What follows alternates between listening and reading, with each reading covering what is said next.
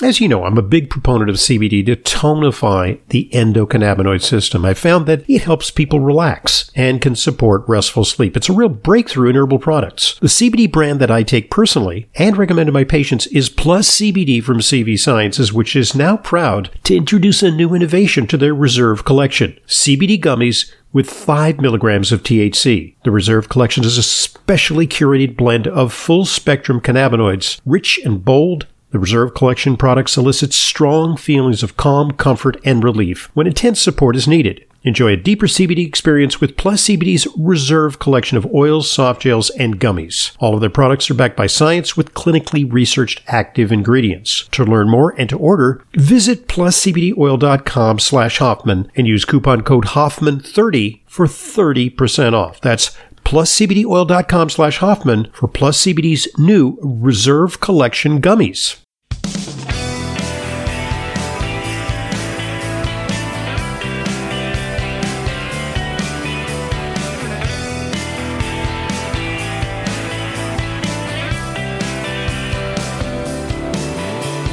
Welcome to today's Intelligent Medicine Podcast. I'm your host, Dr. Ronald Hoffman. Just sharing with you that the other day during my radio program, I got a question. Usually I get questions like, what's good for this or that or the other condition?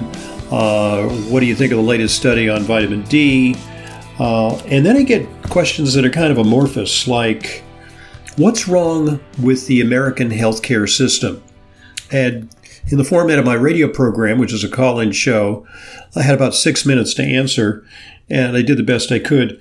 But today we're going to elaborate on that. Why is America's healthcare system not meeting the challenge of optimizing Americans' health? We're spending more, we're getting less good results. Today's expert is Matthew Reese. He's the founder of Food and Health Facts. It's a newsletter focused on America's toxic food culture.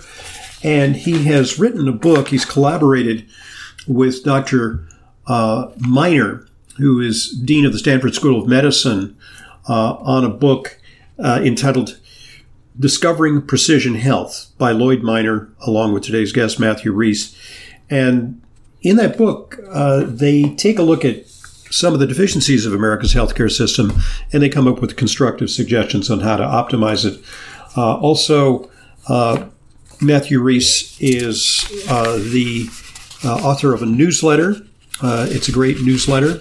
You can get it at his website, which we'll give out the URL for it. I guess it's foodhealthfacts.com. Is that correct? Foodandhealthfacts.com. Foodandhealthfacts.com. And there he has weighed in on one of the latest trends in medicine, which is the popularization of weight loss medications. We'll hear what he has to say on that subject momentarily. So without further ado, welcome to Intelligent Medicine. It's a pleasure having you on the program, Matthew. Thanks for joining us. Thank you. It's a pleasure to be here. Well, okay, so, you confronted with that question, what's wrong with the American healthcare system? Maybe you can elaborate. Help me out here. Well, I saw a quote recently, oddly attributed to Walter Cronkite, who he said about the American healthcare system, it's not about health, it's not about care, and it's not even a system. And you being a practicing doctor, I'm sure you have some familiarity with that. But it really is, as you know, the healthcare system, it's really a sick care system. And prevention is not built into the American healthcare system. And we really basically simplify when people get sick, treat them. And so the focus, part of the focus of the book that I wrote with Dean Miner at Stanford was to try to shift the pendulum, earlier so that the interventions have to happen earlier. And there are many different tools that make that possible, and digital health tools are increasingly expanding the opportunity for people to actually take more responsibility for their own care. But fundamentally, the biggest driver of disease, disability, and death in this country is the food we eat. And so that was, for me, a stimulus to launch this newsletter. And I'll just say a few things related to that with regard to the healthcare system, which is with very few exceptions, food is not really ever treated as medicine. Now we're seeing a few initiatives and even talk in the U.S. Senate about kind of bringing in quote unquote food as medicine to actually treat people and help people with better diets. But as you know, presumably having gone to medical school, that diet and nutrition and food just it's not part of the medical school curriculum. And there have been several studies showing that roughly about 1% of the curriculum hours are devoted to those topics. And so doctors who could, obviously on the front lines of the American health could be these really powerful allies, and they're just not trained in this.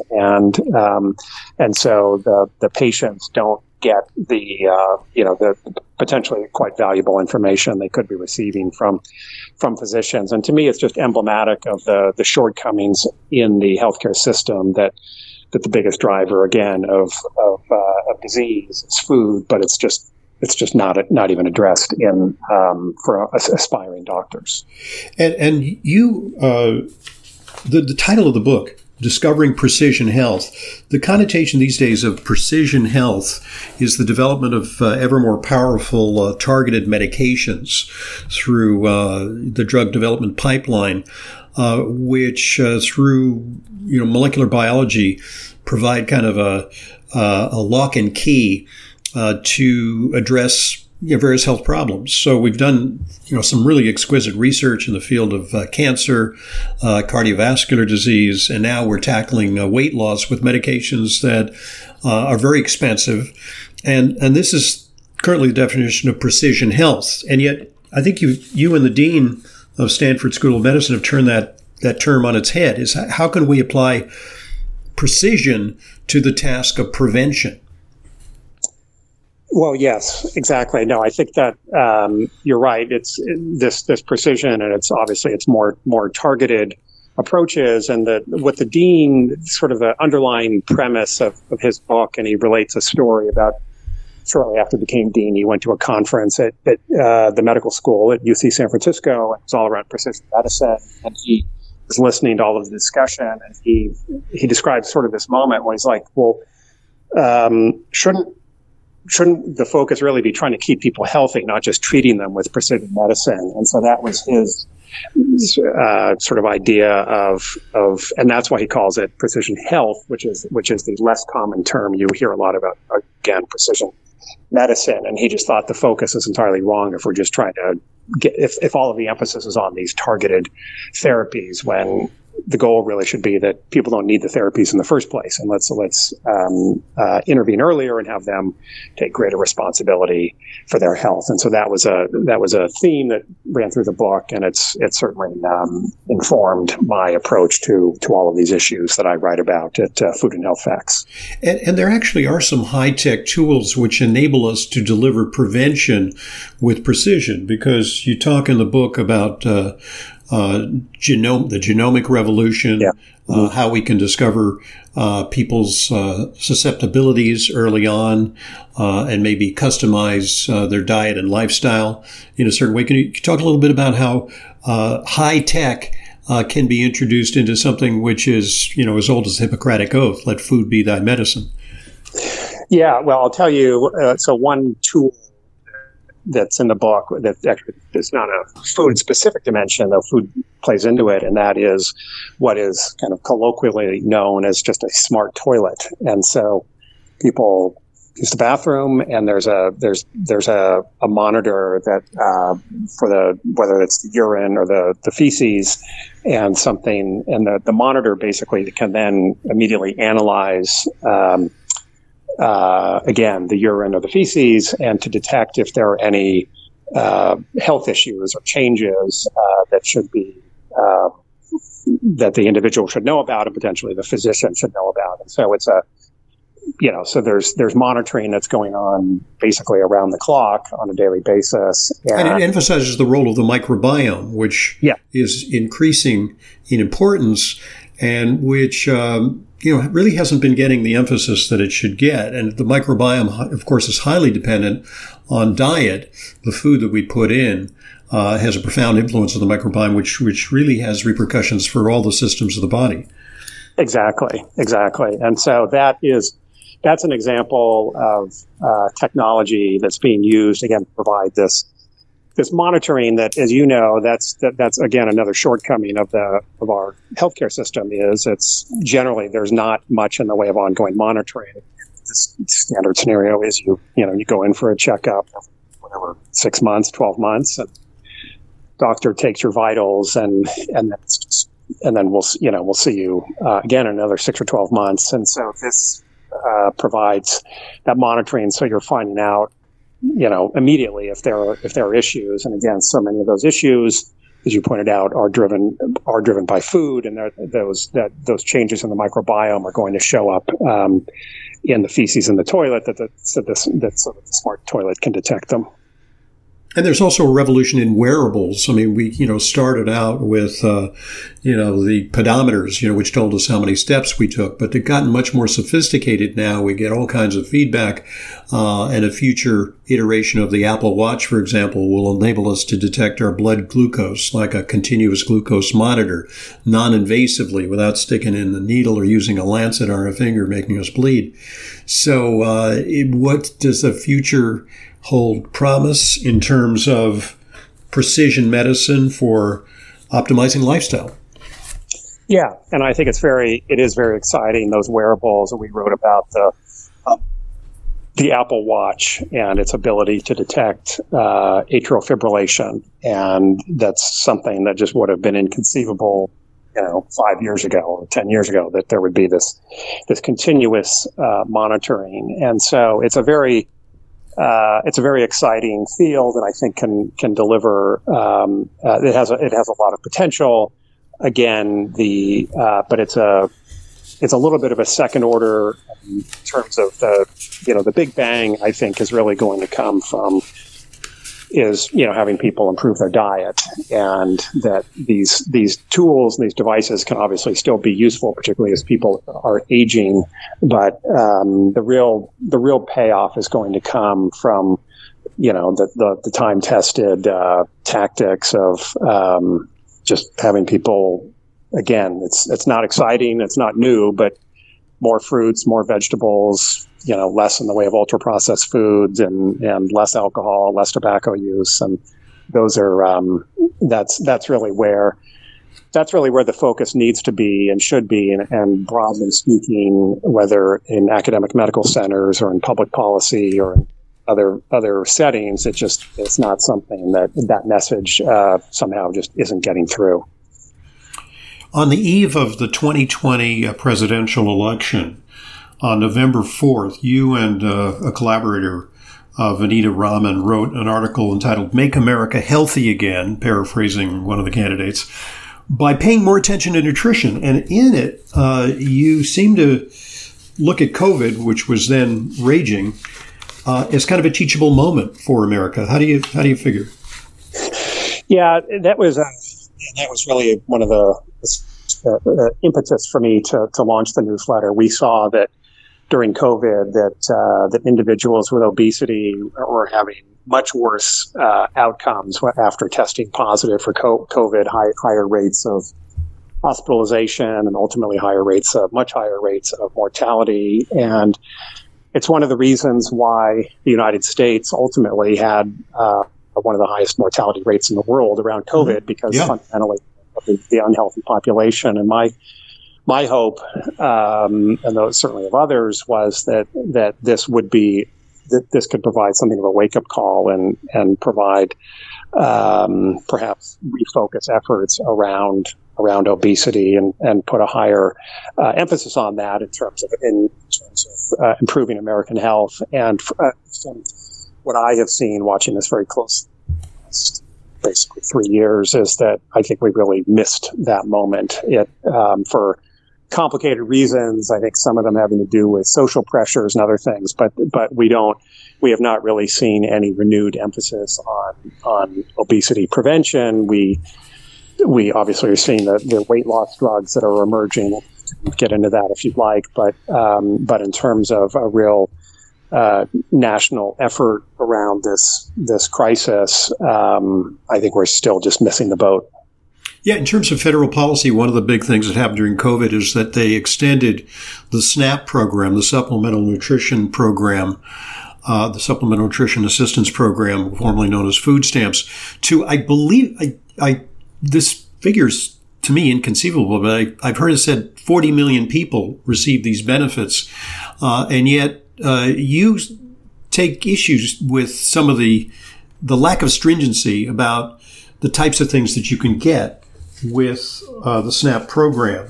So, for example, it turns out that you write that about 20 cents of every SNAP dollar is spent on sweetened beverages, desserts, salty snacks, candy, and sugar. And that's not taking care of food insecurity. That's augmenting nutritional problems. Yeah, this is, I talked about the food and nutrition not being taught in medical schools as an emblem of what's wrong in our healthcare system. I think that what you just touched on, the Supplemental Nutrition Assistance Program, and the fact that the beneficiaries are allowed to spend the money for all intents and purposes on anything they want, and so is again a huge driver of poor metabolic health among the poorest of the American population, and you have people. Some advocates say, "Look, we're demonizing the beneficiaries by not allowing them to purchase these products." When who wins in the current setup? The food and beverage companies. This is a multi-billion bonanza for them, no question. Yeah, it's a form of a government subsidy. Yeah, basically. Yeah. And so they win. And the beneficiaries lose. And how and why the advocates maintain that somehow, in the name of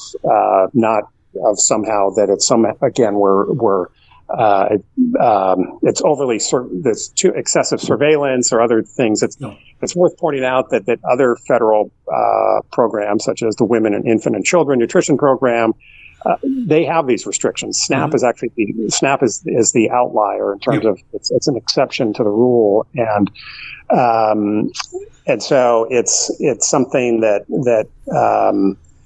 again it's emblematic of all of the ways in which kind of federal policy just has it completely backwards. And we're seeing there's some experimentation, and the food is medicine, the healthy food is medicine is making some inroads in some places, but SNAP is this massive driver of disability, again, among America's most poorest and most vulnerable populations. And there's a way to fix this that's going to benefit them. But the food and beverage companies are very, very powerful and have a lot of allies throughout Congress and in the executive branch. And so it's going to be a big battle to overcome. Yeah, and I think that there's a study, I believe it was in the New England Journal of Medicine, if I'm not mistaken, which looks at it. It's kind of tough to do a study like this because they had to match economically disadvantaged people who took SNAP versus a comparable population who did not take SNAP. And what they found was that, by and large, the SNAP recipients were heavier. That's exactly right. And it's, again, it just speaks to all of the problems with the system. And there have been experiments where people were actually given basically they got subsidized, they got discounts if they were buying fruit or other healthy products. And in fact, the consumption, or at least the purchase of those products went up by 26%. Mm-hmm. And so there's a way to, if we're not at least going to prohibit the purchase of these sugar-laden products, at least let's cut the price of the healthy products and create incentives for people to purchase them. Yeah. And, because right now we also have agricultural subsidies that strongly subsidize producers of staples, wheat, corn, and so on. But I don't see a lot of subsidies for people who produce organic broccoli. I think the emphasis is on cheap staples, which can then go into processed foods.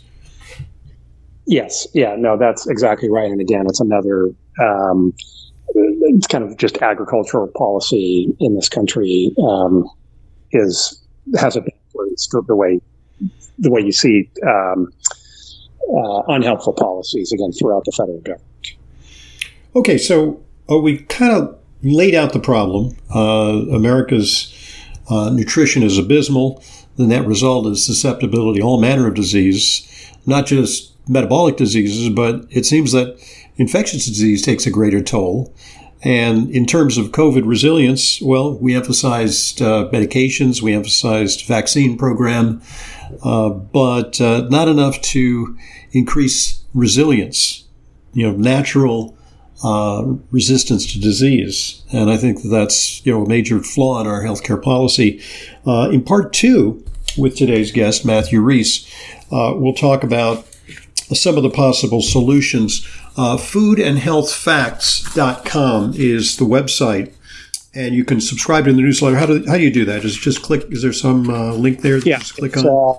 It's free, and you can sign up right on the homepage of the website. Okay, and in part two, we're going to talk about one of Matthew's recent columns, where he looks at the popularity of all these new weight loss drugs and what that means for Americans. I'm Dr. Ronald Hoffman, and this is the Intelligent Medicine Podcast.